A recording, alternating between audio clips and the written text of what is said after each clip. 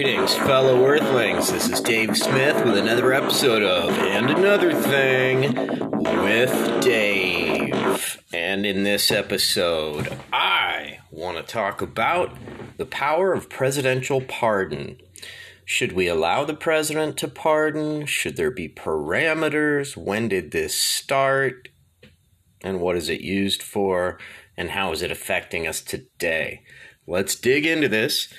So I want to read something here. The Origins of the Pardon. This is online. How stuff works. How presidential pardons work. Okay, so the pardon is based on the royal prerogative of English kings, which gave the king the ability to overturn any sentence. Originally, the king's prerogative existed without any limitations attached to it, but during the reign of King Charles II, 1660 to 1685, the English Parliament managed to institute the single rule that impeachment was excluded from the pardon power. Thus, this rule lives today. When the American founders were developing the laws for the United States in the late 18th century, the power to pardon almost didn't make it into the Constitution. In fact, it was barely considered. Two plans, the Virginia Plan and the New Jersey Plan for framing the Constitution, did not include the power to pardon. One of the Virginia Plan's backers, George Mason, believed it was a mistake to grant such power to a single person, having just revolted against King George III, whom many Americans considered a tyrannical king. Many of the Masons' fellow framers agreed with him. Okay, so in a nutshell, I basically agree with that. It's too much power for any one person. It's a slippery slope. If you're going to allow the president to pardon people, then ultimately, can he pardon himself? Can he create a criminal cabal that operates while he's in office and pardon them after, on his way out? This can lead to all sorts of conflicts of interest. So I just don't see any good reason for it. It's one thing to have a governor be able to pardon somebody that's, say, on death row or is facing a large jail sentence when confronted with new information, perhaps DNA, something like that. But aside from that, I'm not sure. So, and speaking to that, here is Senator Jack Reed from his YouTube channel speaking to that subject. Senator from Rhode Island. Thank you very much, Mr. President. I rise today to express my concerns about the President's recent interference in war crimes cases involving members of the United States military and the President's inappropriate public statements regarding these cases. He's referring to President Trump having pardoned a couple people that were convicted of war crimes in Afghanistan and Iraq, one of which was a Green Beret that sliced this guy's throat and then posted trophy pictures online. The President has the power to pardon, but he has a responsibility to use that power wisely, not recklessly. And the way he has gone about it in this instance does a real disservice to our troops and the entire American military justice system. Good order and discipline are critical and time-honored traits of the United States military, not only to enable military readiness and effectiveness, but also to ensure military men and women remain firmly tethered to our nation's moral and ethical principles in the most demanding wartime environments. And I think it's crucial what he pointed out there, because once you allow moral degradation, that's a slippery slope. And then look at what happened in Guantanamo Bay, right? With full-on torture. Okay, so let's go on and look at a couple other views on the power of presidential pardon. Here is the Federalist Society their YouTube channel, and here they are speaking about the power of presidential pardon. Presidential pardon is one of the most amazing powers that a president has. A pardon is a power that a chief executive has to pardon people who are under investigation or who are charged with a crime or convicted of a crime. And it is usually done for one of two reasons. One, for the public welfare, and two, mercy. Okay, so for either of those, I'd say it could be a good idea. But it has been used for all kinds of scandalous reasons, which I will get into in a moment. Here is CNBC on Trump and the rules of presidential pardons. Presidential pardoning is one of the most powerful political tools available to a sitting U.S. president. With the stroke of a pen, the commander-in-chief can forgive someone for their crime and restore the civil rights they lost, like the right to vote or hold office. Pardons can go pretty much unchallenged by other branches of government, and with that kind of sweeping power often comes questions and controversy. Here's how presidential pardons work. Presidential pardoning power was written into Article 2, Section 2 of the Constitution in 1789. It says the president shall have the power to grant reprieves and pardons for offenses against the United States, except in cases of impeachment. So as long as it doesn't have to do with impeachment, most federal, but not state crimes are fair game for pardoning. And there's no limit on how many people a president can pardon. Franklin D. Roosevelt holds the record with a whopping 2,819 during his time in office. The crimes that end up getting pardoned run the gamut, but they're often white-collar crimes, though there have been a few bizarre ones, like when Abraham Lincoln pardoned a man for attempted bestiality. And this.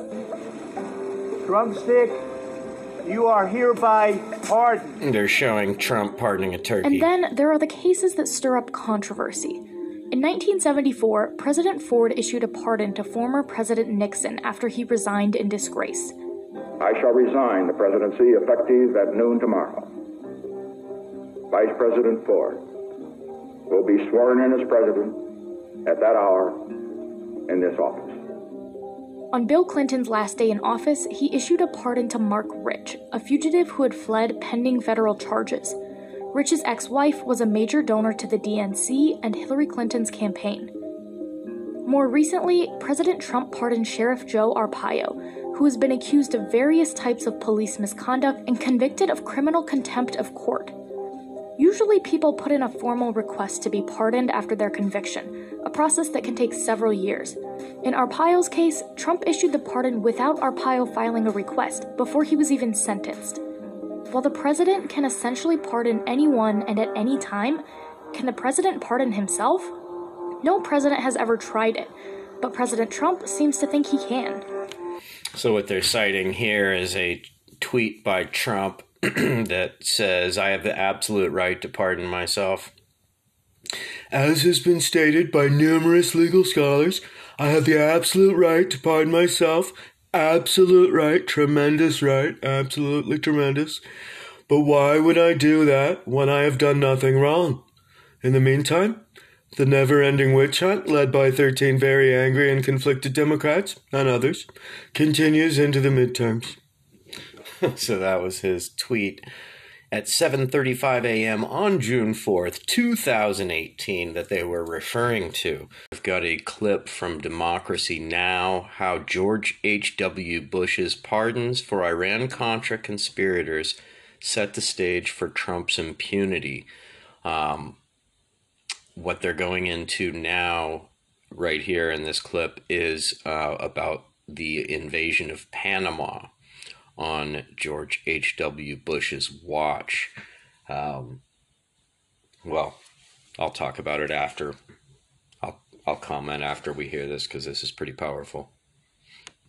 What happened in Panama is a hidden horror. Many of the bodies were bulldozed into piles and immolated in the slums where they were collected. Other bodies were left in the garbage chutes of the poor projects in which they died from the shooting, from the artillery, from the machine guns, from the airborne attacks. Others were said to have been pushed into the ocean.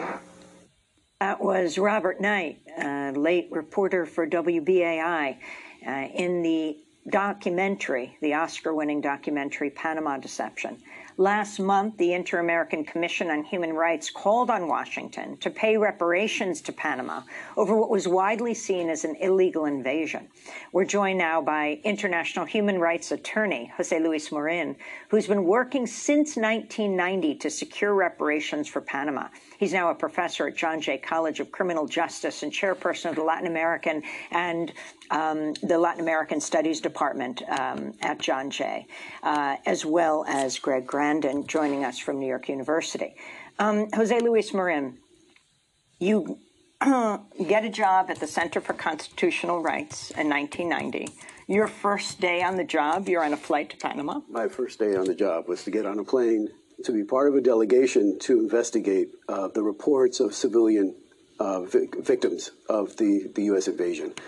And this was a delegation of the National Lawyers Guild. I was there as part of, as an attorney for the Center for Constitutional Rights.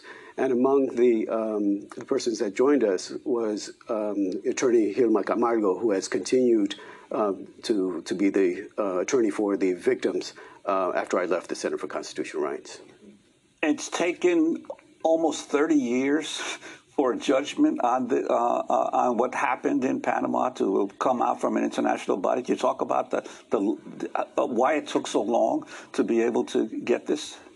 Well, when you're going against the most powerful country in the world, there's going to be pushback, and clearly the United States, for every stage of this case, attempted to claim that the Inter-American Commission didn't have the competency, that we had not exhausted all remedies as required under international law and the procedures of the Commission. And so at every stage, the United States was, and it continues to deny its responsibility. Talk about the community, the neighborhood that was hit the hardest. We're talking a bomb every few minutes, massive bombing of Chorrillos. So El Chorrillo is a poor neighborhood located in Panama City, and it is also the site of the Comandancia, the headquarters of the military. What the United States claimed is that it was doing a surgical strike, but it became very obvious that a whole neighborhood was put up in flames and was being destroyed in the invasion. And that meant that civilians were being targeted indiscriminately. And that's what's important about the Commission's findings, is that they did find civilians having been targeted indiscriminately, and that the United States was not taking the precautions necessary. It was acting in a very reckless and an arbitrary way in how it was trying to meet its military objectives. And under international law, that's prohibited. And Panama also became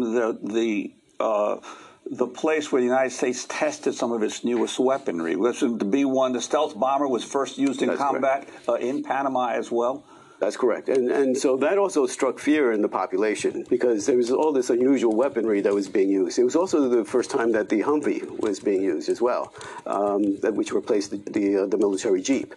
There was all sorts of ways in which the population was being intimidated as part of this process. So I've just got to interject right there. So part of this was to actually test weapons.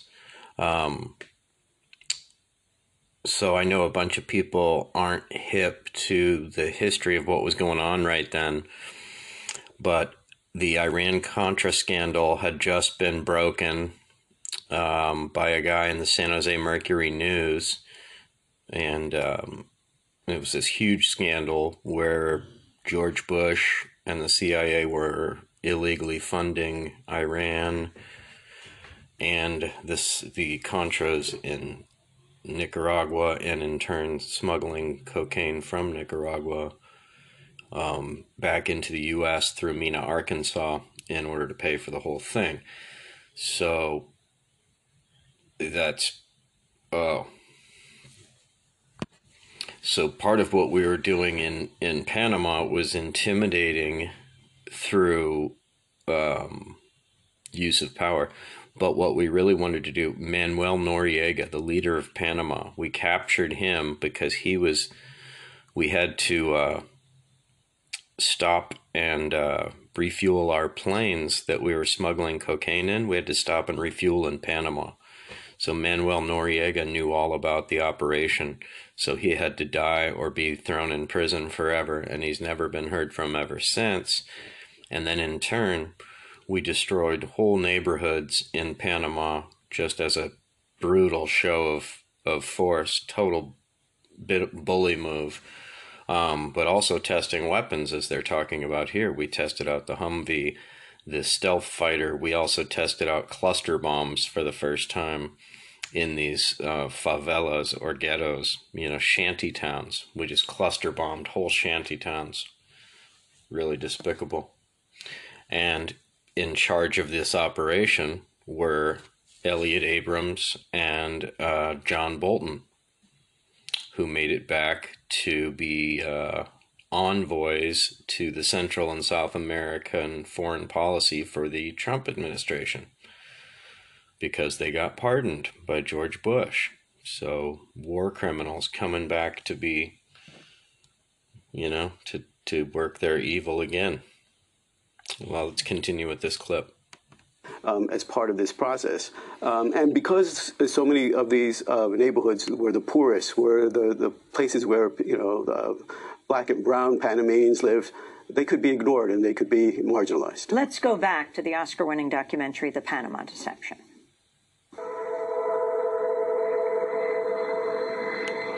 The Pentagon used Panama as a testing ground for newly developed high-tech weapons, such as the stealth fighter, the Apache attack helicopter, and laser-guided missiles.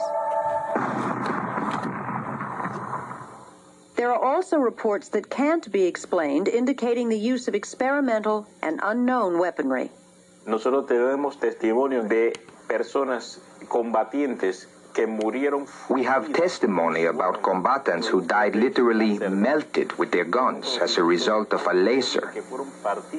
We know of automobiles that were cut in half by these lasers, of atrocities committed by weapons that fire poison darts which produce massive bleeding. That clip from the Panama Deception ends with University of Panama professor Cecilio Simon. Jose Luis Marin, tell us who Jose Isabel Salas Galindo is, the named person in the Salas suit. is the lead petitioner in this case. We had a total of 272 cases that were filed with the commission. His case was quite compelling because not only did he suffer injuries, but his wife, Dionisia, who was at home at the time in a building that's known as a 15-story building, was struck with artillery fire. She was in the kitchen at the time. Her body was destroyed. I mean, literally destroyed in that attack while she was at home, and in ways that were just indescribable. People described that they had, because her remains were scattered in the kitchen, had to be shoveled into a body bag. The other family members also in that attack also suffered injuries, and they're part of the case. Greg Grandin, I'm wondering your assessment of the impact of the Panama invasion on the Bush presidency, because he was always battling criticism that he was a wimp, that he was he was not fit to be president, and how this affected him. Well, he was constantly fighting the image of being a wimp and ineffectual, living in the shadow of Ronald Reagan. He was called Reagan's lapdog. He had a long history of violence in the Third World, starting back from his days in West Texas and Zapata Oil Company. He was involved with the CIA, which they helped run logistics to the Bay of Pigs. He, as head of the CIA, he presided over the head of the CIA in 1976 during the height of Operation Condor, which kind of organized national death squads in Latin America and coordinated their activity. The single largest run of bombings and executions carried out by Condor happened while Bush was the head of the CIA. Iran-Contra as vice president. And so Panama... And when you say Iran-Contra, just if you could expand on that, especially for young people who don't understand what this was. Iran-Contra was a many hydra-headed scandal that involved selling high-tech weaponry to Iran, diverting the profits to support the anti-communist Contras in Nicaragua and Central America. In violation of U.S. law. In violation of U.S. law, but also my gesture to it meant that it supported the worst kind of death squatters and assassins and fascists in Central America throughout the 1980s, and Bush was deeply involved in that as vice president and coming out of his work with the CIA. So my point to the Cleveland of Panama is that Bush had a long history of violence in the Third World as a way of establishing himself, which obviously continued with the first Gulf War. And a key part of that Iran-Contra is that once Bush becomes president, he pardons all the people who were involved with it. No, not once he becomes president, when he's leaving. When he's leaving as president. By Clinton in Christmas Eve 1992. He pardoned 6 of them. And Lawrence Walsh, the independent prosecutor, says that this completes the cover-up of Iran-Contra. So in some ways, it's a precedent for current politics in terms of the limits and limitlessness of presidential power. So there it is. George Bush Sr. pardoned people when he was going out of office as president that he had committed crimes with as vice president. So there you have it. It is absolutely immoral to allow the president that power. There's no check and balance on it. And as you can see, absolute power leads to absolute corruption. And George H.W. Bush was one of the most corrupt bastards in history. He was the head of the CIA for, I think, 17 years or something. And as this guy just said, he was the head of the CIA under Operation Condor when they had organized international death squads operating in sync. That was him. He also was one of the architects of, the project for the New American Century, and a huge proponent for the New World Order. And he started the, rewriting of the maps in the Middle East. So there you have it. Presidential power bad. But let's look at some presidential pardons gone wrong. So I believe it was George Bush Sr. who pardoned Elliott Abrams and John Bolton. Those two were convicted of war crimes for their roles in Central and South America. So that's not good. I'm trying to Google here who pardoned. Yep. President George H.W. Bush granted pardons to six defendants in the Iran-Contra affairs, and that included Elliott Abrams and John Bolton. Let's see if I could. Yep, Elliott Abrams, Caspar Weinberger, Robert McFarlane, Claire George, Alan Fierres Jr., Dwayne Claridge.